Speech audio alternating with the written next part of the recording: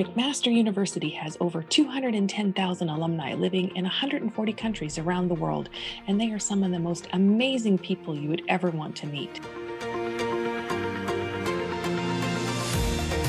Unconventional will introduce you to some of our alumni who are working to make our world a brighter place in their own unique way.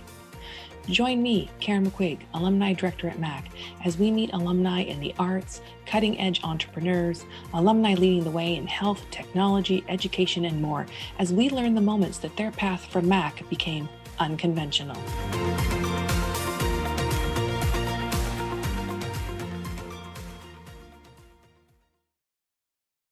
So thank you for joining me today, Ramneek, for our Unconventional podcast. I'm really looking forward to hearing about your story since your graduation at McMaster. Thank you for having me. I'm happy to be here. Excited. Excellent. All right. So I usually start off the podcast asking people to put themselves in the Wayback Machine. Think about your life as you were getting ready to graduate from McMaster. And did you have a master plan? You knew exactly what you were going to do, what your first step was after graduation. And if you were, tell us about it. And if you didn't, what was your life like when you first graduated after McMaster? Yeah, that's a great question. And for me, I actually did not have a master plan. And partially I think that's due to the fact that I am a first generation student. So my path up until even prior to joining or getting into university was always very unclear to me. And I was always kind of in this state of figuring it out as I went along. And that's partially what actually sparked my interest in mentorship and mentoring others, is a lot of the lessons learned that I learned throughout my journey and making a lot of mistakes and then having to kind of figure it out as I went along. I try to share those with other students and students that are in university or college or entering into university or college, so that they can avoid some of the mistakes that I made. And so for me, my journey was definitely not clear to me, and I definitely had to figure it out as I went along. And that's what kind of inspired my YouTube channel, because it became very apparent to me that I wasn't the only one in that boat, that there's a lot of other students that are also similar to me, first generation students that don't have the support or resources or knowledge or someone basically pointing us in the direction that we should go in terms of our career. And so we really have to figure it out and make a lot of mistakes along the way. So I share some of those lessons learned with others on my YouTube channel and help them try to navigate the academic and post-academic realm by sharing my lessons learned and providing some tips on how to get ahead of your career even while you're in school. So what made you think I need to have a YouTube channel and I want to share those stories? Because people, mentor all the time. They do it in different ways, but you've chosen the platform of YouTube. And I've watched a couple of them. They're very good. I've learned a lot about policy, which is good. My niece is a graduate student at the Munk School right now, so doing public policy. So, you have lots of good advice. So what made you think I want to be a YouTube star? I don't really know if it's so much stardom that I'm searching for, because I started off, actually, I had approached the political science department years ago. And this was after Dr. Jasek had retired. Dr. Jasek was kind of the pillar of knowledge within the department. He'd been there for years, and he would always connect us to networks that he knew that were previous McMaster alum. And so with his absence, I started thinking about potentially starting up that kind of program at McMaster. The department wasn't fully at that state of readiness yet. And so that was kind of when that first-hand platform within the alumni department started coming out. I immediately jumped on that platform. I had about half a dozen mentorship opportunities on there. And every time I'd connect with a student on that platform, there would always have this overwhelming response of like, no one's ever told me that before. I've never heard that advice before. Thank you for sharing that. So, you get the generic advice from a lot of mentors where they tell you to network and have a good resume and make sure you have a cover letter. But I wanted to get a little deeper and really help students carve out a really pragmatic path that was a little bit more tangible and actionable. And so that's kind of what that's initially what made me join the Firsthand platform. And through those interactions, inspired me to want to interact with more students and mentees. And that's kind of where the YouTube idea came from, partially due to COVID, because with COVID, a lot of us had more time on our hands. And I was mentoring more students through the platform. And so I just kind of thought, why not expand it to YouTube? And that way I can reach a lot of a wider audience. And that is something that I have achieved. I've almost got 1,000 subscribers in less than a year now. And they're from all over the world. And it's time and time again, I always get those comments like, no one's ever said this. It's super helpful. And that's kind of what inspired the channel, really. Well, it's interesting when you said, like when oftentimes students get this, and even young professionals will have that. Well, you need to network more. But if you don't know what exactly that means, that's very daunting for people.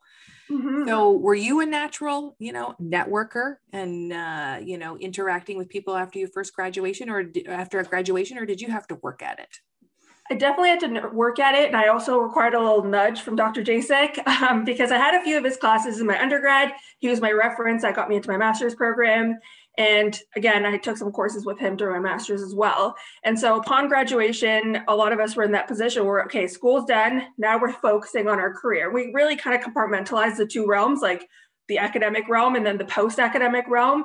And that's one of my lessons learned is one, kind of trying to combine the two and thinking ahead even while you're in school. But yeah, Dr. Jasek kind of gave us a little nudge and connected us to the networks. And one of his piece of advice was always to attend these information interviews with a cup of coffee as an icebreaker. So that way, you leave an impression, but it also, again, acts as an icebreaker. And it's a good way to start a conversation. I tweaked it a little bit because I would come with like a latte, and I felt that a latte was universally adored and a little easier. It doesn't have as many variations as coffee can. So I would come with a latte, and that was a really good strategy that worked with me and kind of kept so if I did have an interaction with a mentor or a network, they kind of remembered me a little bit more because I was one of the few people that would come with a latte and try to be memorable in that way. So there's an old adage, like when one door opens, like don't close another one. You actually knocked on a door in Brandon Hall and found someone who is now a very important part of your life. So tell us a little bit about that, but also what you got from being involved in residence life in Brandon Hall when you were a student. Yeah, so the individual that you're speaking about is my husband. And at the time, I wasn't aware he was going to be my husband. But it was my first day my first day in university. It was my first day in residence. And it was actually my first time in residence because in first year, I didn't actually live in residence. So it was my first ever experience in residence. And being the extrovert that I am, I was very excited to get to know everybody. So I dropped my things in my room and immediately decided to go knock on my coworkers' doors and meet them. And it just so happened that the first door that I knocked on, I thought I'd start on the 11th floor, work my way down. And then sure enough, my husband was on the 11th floor. And so that was a great icebreaker because he was the first person that I met. We became fast friends pretty quickly. I think partially that was due to the fact that we had very similar personalities. We both like to make people laugh, and we are more sociable, and we like to be social and go to social gatherings quite a bit. So we often found ourselves with a lot of shared interests in that sense. And we would try to host activities together, bring our floors together. We hosted actually a glow-in-the-dark flag football match outside of Les Prince Hall with his floor and my floor. So it was through these shared interests and experiences. And we'd also get a little competitive with one another when we were kind of friends. And through one of that was through the programming aspect. I remember one time I received the Programmy. It was an award for having the best program in residence. And so I'd hosted an event, and then my husband then was a little eager to then step up his game so he could win the Programmy in the future. And so we'd get a little competitive with one another. And so naturally that built a really strong friendship. And then it just kind of grew from there. And now you're in Seattle with him. He's a pilot in the Royal Canadian Air Force, where he is posted on exchange with the US Air Force. So number one, how was it moving to the States? What was the job market like? Any comparisons between Canada and the US? And maybe share with us what you're doing right now. Sure. So as far as the transition, I think the hardest part was probably the paperwork and the actual physically moving to the United States and to Seattle, going from the East Coast to the West Coast. I think that was probably the most difficult part. But as far as the job market went, I actually learned a very helpful tip that I just kind of stumbled upon just by virtue of having to do this really massive move, which is getting my resume professionally done. And I think that was very instrumental in my job search prior to this, I'd never thought of doing that. But now this is something that I preach to everybody is get your resume professionally done. For me, what it did at the time, I was really tied up in terms of physically moving, getting settled, finding an apartment, all of the nuances that come with, and then my visa. So a lot of nuances that come with the aspect of moving. But so I didn't have that time to sit down and really tweak and fine tune my resume. So I decided to contract that out and get someone else to do it for me. They did an amazing job, and so much so that it helped me not only with the development of my resume, but actually with the framing of my experience. So the conversations that I was having in interviews were largely due to the conversations that I had with the individual that made my resume. And this tip really helped me a lot because I think this is probably the easiest, probably the one time in my career journey that I didn't have so much trouble finding a job. When I first entered, I had such a hard time landing my first role and then getting my second role and so on and so forth. And when I came here with that resume that was professionally done, it was just so amazing to have. And it helped me a lot because it freed up some time for me to then network and build connections and engage in all those other more strenuous aspects of the job search. And then I just had this resume that would be able to get filtered through the computerized resume filtering system. So it was beneficial. And it's a tip, again, that I share with others all the time because it's worked out so well for me. And I think that definitely helped ease the transition for me and from the Canadian to the US American job search market. Well, I also think that, most people would just not think of that. They think, like, I'm going to write my own resume and I'm going to do that. No one can tell my story better than me, but actually we're probably one of the worst people to tell our story because it's all up on our head. We know what we did at that job, but we don't write it in the way that we probably all undersell ourselves when we write our own resume. So I think that's a really good tip. And I'm not sure I'm looking for a job anytime soon, but except when I perhaps retire. But it's probably the first piece of advice that I've heard in a long time around resumes that I'm like, you know what, that makes a lot of sense. Mm-hmm. Totally. And it definitely shaped my entire experience of the job search process because it also helped with personal branding, which I didn't know was a thing when it comes to job searching. But I remember the resume writer going over my profile and being like, I think your brand is that you are a consensus builder amongst technical folk. And I'm like, I guess I am. I just have never thought of that. So it definitely helped actually even build my confidence. And I mentioned that earlier. It's just the framing of my experience in my interview. It just, some of the things that he had mentioned, I was writing them down so eagerly. Like, even though it is my experience, the way he kind of conveyed that experience so poetically and so nicely and framed it and packaged it up so nicely. I had to steal some of those quotes and mention them, even though it was my own experience. I just couldn't have said it as eloquently as he did. So I 100% recommend that tip going forward. So you participated in our Life After Mac program, where we have young graduates tell their story in first person. And one thing that struck me that stood out in your first person story was that you wrote that there's a strong sense of pride associated with being a McMaster graduate, and a natural part of that is helping each other. And I think that's part of the secret sauce of McMaster. So, why do you think that? And what do you think that McMaster does to have that you as a graduate feel that way about our university?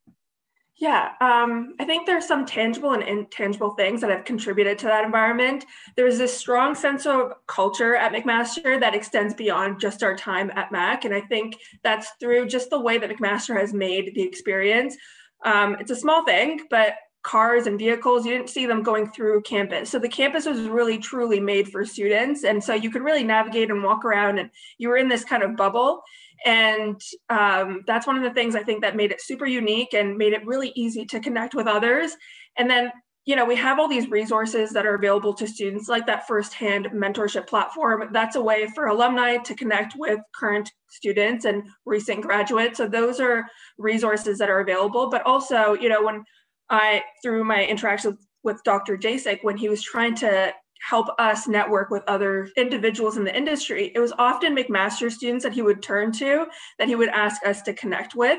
And that's because, when you see another McMaster student, we just have this sense of enthusiasm and eagerness to want to support one another and in whatever way we can. And that was always my experience mentoring through that initial stage of getting mentored by graduates that Dr. Jasek had connected me to. And so I think that's part of it, is that we're so forthcoming and it's due to the fact that we had that shared experience and that McMaster created this environment that really helped nurture and create this amazing community for students. So this past 15 months has been one that no one expected. So what have you learned about your experience from the pandemic? So I think that one of the biggest lessons learned for me is that prior to the pandemic, I don't feel like I fully was seizing the day, so to speak. I'm a very creative person. I like to play board games. I like to draw. I like to make these YouTube videos. And part of that process is like the creative aspect where you're editing and you're trying to make them engaging and working on thumbnails. And that's something that I've definitely uncovered during my time in COVID because my commute was no longer there. So I had a few hours through my day that were just mine. And through those hours, I started engaging more in more extracurricular activities. And prior to that, it makes me wonder what I was doing with my time. Like I felt like before that, I was just part of the day-to-day hustle and bustle, going to work, coming home, maybe watching TV, having dinner. And that was kind of the routine. And we kind of got into a bit of a routine. And this shook me out of that routine and got me more engaged in my day-to-day and reading and trying to go out on hikes and go outdoors and get more comfortable just being in solitude. I think part of it was also that there was a lot of activities. I had this preconceived notion that there's so many activities that had to be done in groups, where such as camping or going on a hike.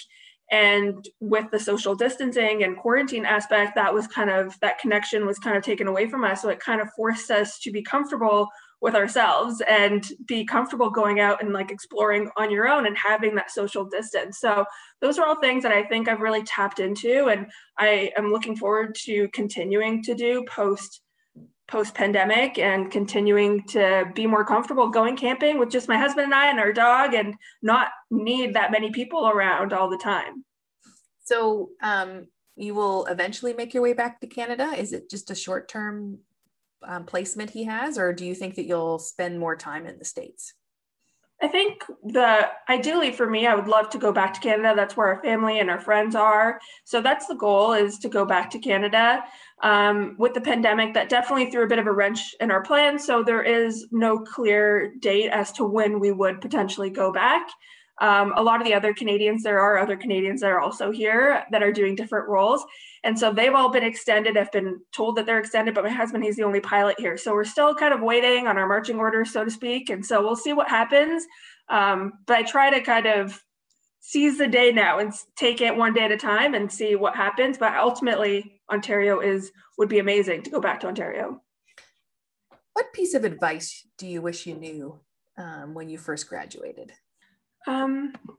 So one of the things that I really want to touch on is working backwards. And what I mean by that is finding whatever your passion is when it comes to, as a student, finding what you enjoy and what you want to do, and then work backwards to help you achieve that goal. So if there's a job that you want, that you are seeking upon graduation, don't wait for graduation to start setting yourself up for success and landing that role. Look at that job now and then start to determine, maybe make a checklist and see if you can tick off some of the things off that job spec sheet now. So that way, when you graduate, you have already set yourself up for success. So working backwards when it comes to anything, I think, is a great goal. If you want to become a more avid hiker, just working backwards from whatever your goal is and building up to that is huge, and having that pragmatic plan. Particularly so when it comes to the career and job search. I think that's super important, is working backwards and trying to be more pragmatic about your time while you're in school to make sure that you do set yourself up for success. And also the other thing that I want to mention is knowing that everything works out as it's meant to. I spent a lot of time stressing and sometimes jumping on the first opportunity that I got without recognizing some of the red flags or the things that weren't super consistent with my ideal career trajectory. And so I definitely had a lot of detours. And so knowing that if something doesn't line up for you, it is not necessarily a rejection. It could also be a redirection, and it's directing you to your ideal career path and something that's better suited for you. And starting to become more comfortable with that notion, I think, is really important. And, you know, this is something that will never get easy to this day. Anytime you get that rejection letter, it does sting, but having that knowledge in your back pocket, knowing that that's not the end, it's maybe just redirecting you to something better, is a way to help you, A, cope with that rejection, but also B, continue to persevere towards your goals. So where do you see yourself professionally in 5 years? For me, in 5 years, I would like to see myself continuing to be a mentor to others, but I'd also love to be in a people leader position where I can support the growth of others in a more instrumental and tangible way. I want to help others carve a clear path to leadership for them and other first generation students like me, where we didn't have the supports or the networks to guide our career paths for us. I think moving into a people leader position would allow me to kind of create those opportunities for others that are in similar situations as I was. And that's ultimately the goal for me. Is I would love to be a people leader one day.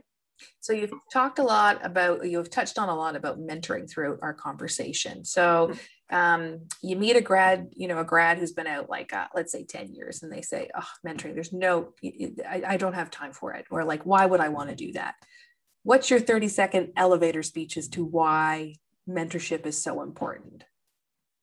For me, I think mentorship is like getting to speak to my younger self.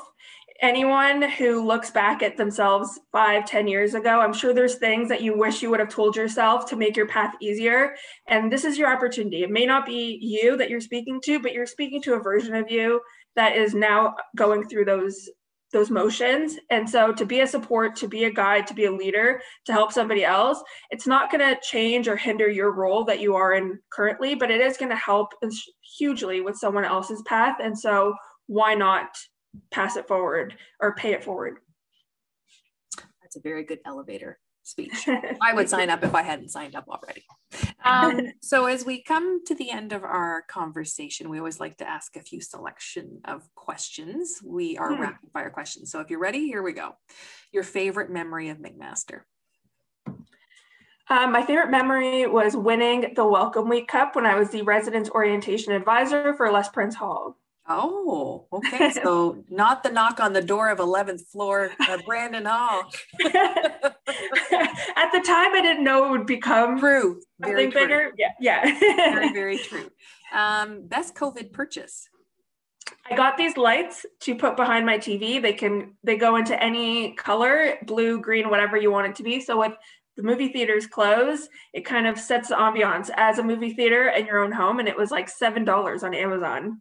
Oh, no, that's a really good tip. All right. Is there a book you're reading you recommend or a podcast you like to listen to? Yeah, I am currently reading The Sixth Extinction, An Unnatural History by Elizabeth Kolbert. I just actually finished that book on Monday. Oh, did you? Okay, I'm just starting. So it's one of those books you read where you're like, it makes you think. It makes you hopeful and at various times depressed, but it's an excellent, excellent read. Oh yeah. Okay. I'm excited. What living person do you most admire? I'm gonna have to say my mother. And why your mom? I look at my mom and she's done so much especially, I have a new sense of appreciation having moved from Canada to the United States, but my mom, she moved here from India to Canada by herself with no family. And so I've just seen so many sacrifices and the strength that she has. It's something that I aspire to, and she's a role model for me all the time. Do you have a personal motto? I do. Not so much a motto, or more so a mantra that I like to remind myself, which is and it's from a Chinese philosopher named Lao Tzu. If you are depressed, you are living in the past. If you are anxious, you are living in the future. If you are at peace, you are living in the present. And it's something that I have to remind myself with all the change that's happened in my life with moving and having to change roles and just the nature of my husband's role. I sometimes find myself thinking too far ahead or in the past and getting super nostalgic. And I have to remind myself to be in the moment, enjoy, and be at peace. That's a really good, whether it's a motto or a saying, it's a very good one. And one song that best describes your time at Mac. This brings me back to Brittain Hall all the time, and it's Hotel by Pitbull. And if anyone that lived in Brittain Hall, my husband, all my good friends that lived in Brittain Hall at the time, they'll know exactly why. Okay.